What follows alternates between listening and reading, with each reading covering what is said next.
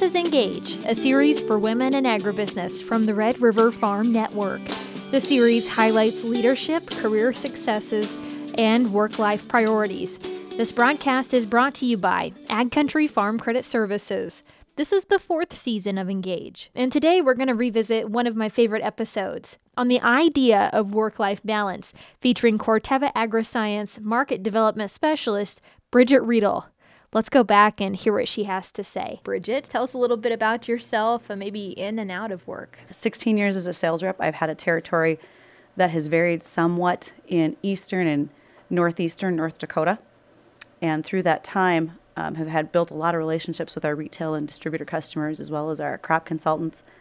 Moving into my new position as a market development specialist was very easy because of those relationships. So besides that, we live in Hunter. My husband was an agronomy manager for 23 years. He now is in the industry as a seed salesman. We have 2 grown children. Our son and his wife live in Moorhead, and our daughter lives in Minneapolis. So everybody is off the payroll, you might say. We are enjoying empty nesting. Facebook's chief operating officer and the author of Lean In, I'm sure you probably read Lean In, Sheryl Sandberg says, there's no such thing as a work-life balance. There's work, there's life, and there is no balance. In your opinion, Bridget, is there such a thing as a work-life balance for a woman who works in the agribusiness sector? There is not a clear-cut balance that every one of us is going to follow. It truly varies by person. If I look at some of the other women in this industry and I watch how they have worked in retail and agronomy and raised their children, I am always awed by how they did that because I know how full their days were. And yet they were able to accomplish it. I don't know if I have a balance. I just know that there are a number of things that I need to get done, and they might all get done today, and some of them might get done tomorrow. The beauty of doing these jobs in ag is the flexibility that we have. We follow the seasons. And so we learn to prioritize, have good time management, and follow that season to do the things that are right. We have to make those choices for ourselves. If you find that you are spending way too much time at work and sacrificing the time with your family, then it is your choice whether or not you continue to do that much at work or you turn around and spend some more time with your family. It's a balance that way.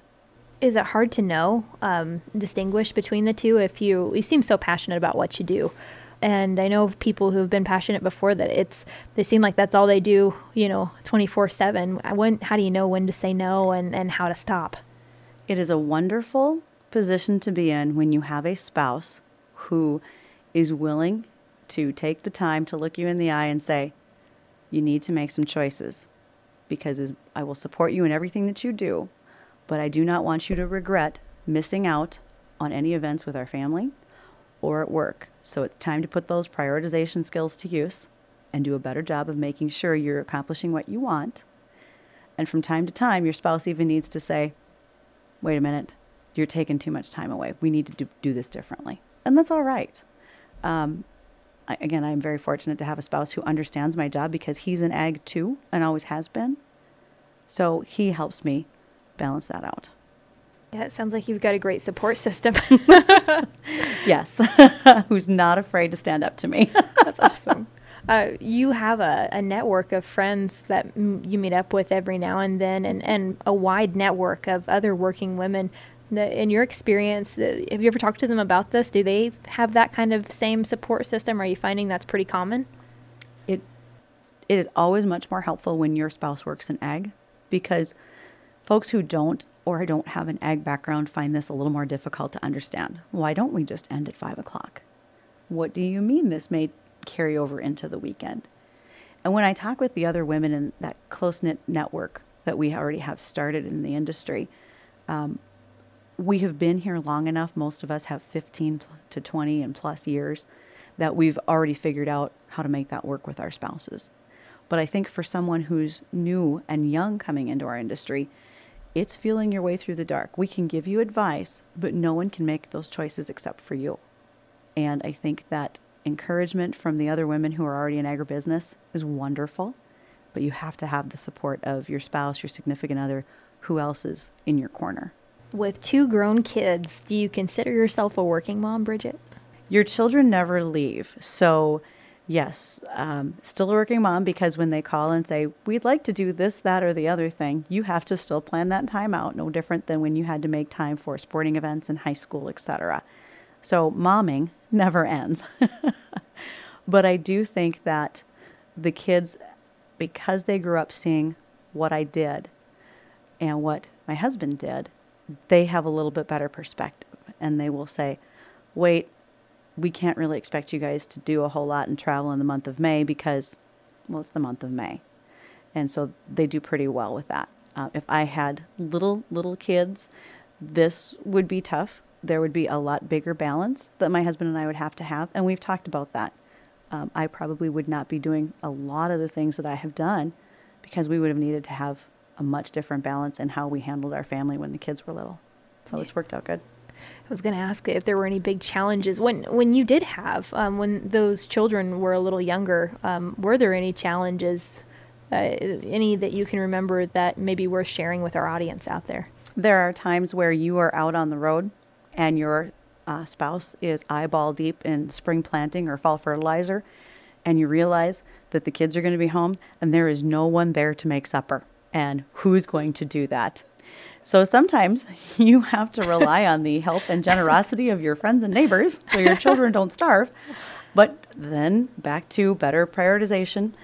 The amount of communication that you have to have is tremendous. If you and your spouse don't talk regularly, it's not going to work. And it's not just talking about what came in the mail. It's where are you today and who is going to make sure that this gets taken care of for our kids. I learned to cram a lot of things into one day in order to make sure that all that was accomplished. So that said, what does a typical day look like in your life? Does it vary when you start and when you end kind of thing? Absolutely. Back to the fact that in agriculture, we follow the seasons. And so what's fascinating to many people outside of ag is that my winter days are probably more hectic than even my summer days. And that's because during the winter months, we're busy getting ready for the next growing season. And it's important for us to have our products positioned, to have our sales team ready to go and up to speed on as much information as we can share with them. So I am on the road a lot driving. I also have a lot of airplane time in the winter months as I crisscross the country as well as our district. We cover 2.5 states. And so making sure that all of our needs are met for the customer in advance. When I get to this time of the year, there's some flexibility in the fact that I know that my travel will be more local. I can drive a couple of hours to look at a field with a sales rep. I can be on the phone for an extended period of time, but I might not be on an airplane or I might not be in a meeting room in the state of Montana. So there is some variability in what we do. And a typical day is lots of phone time. I will tell you that at my house at night when the phone rings, there's a bigger argument about who has to take that call because we're both tired of being on the phone. I think that there is every single day, it's about time management. What do I need to take care of right now? What can wait? And those are probably the greatest qualities that you have to have in this job, in being in agriculture. How am I going to prioritize? How am I going to communicate? What's my time management? The other stuff we can learn. Also, that makes me think of success a little bit. Success is such a challenging word, I think, especially for women. We're so hard on ourselves, I think, a lot. But does a definition of success change between work and home, or do they mesh together, or how do you define that as a woman in agribusiness? It's a terribly blurry line between work and home when you're in agribusiness because many times your customers are your friends. And you want to be careful with that because you don't want to alienate your friends because you had to make a business decision. Now, going back to your question of how do we balance all that out, if I think I remember what your question was, I think that definition of success is not, for me, is not the same today as it was when I started 20 years ago. 20 years ago, I knew what I needed to make for my sales plan. I wanted to have a certain level of respect from my customers. I'm at a point now where I think I have that level of respect. I don't get judged on a sales plan the way I used to, but my definition of a success is how do the others around me succeed? And so I've grown from just worrying about myself as a 20-something kid to now I'm in my 40s and I'm more worried about the success of everybody that I work with, because that's more important to me today. Do you have any tips for other professionals looking for that balance, or at least trying to get a good dose of both, of work and home, of balancing family and work or relationships with work? We are all going to choose our level of success and what our balance is going to be. What might be more important is, what is our employer's idea of success? Because the baby boomer generation are incredibly hardworking, and they have a high level of expectations. For those of us who are Generation X and millennials, we're willing to be a bit more flexible. Now, that's all a generalization because every individual differs. I think that as employers, we need to look at our younger folks and realize and ask them, what is it that they are going to use to measure their success? How can we help them be successful? It doesn't have to be just our measuring stick. We also have to use theirs so that we help them achieve those career goals. So what someone starting out wants to be is going to be different than what I wanted to be at that age or what I want them to be now. So I need to communicate with them, back to communication, why it's important to know what they think. Is there anything else you want us to know before we let you go today? I think that working in ag is probably one of the most rewarding careers we can have. It is so varied. We don't have regular office jobs. We're not tied to a desk. We get to experience Mother Nature at her best and worst. But no matter what anybody says, we are the backbone of the food industry. We support life in every way possible, from growing those plants to feeding the world. And I think we need to be passionate about that.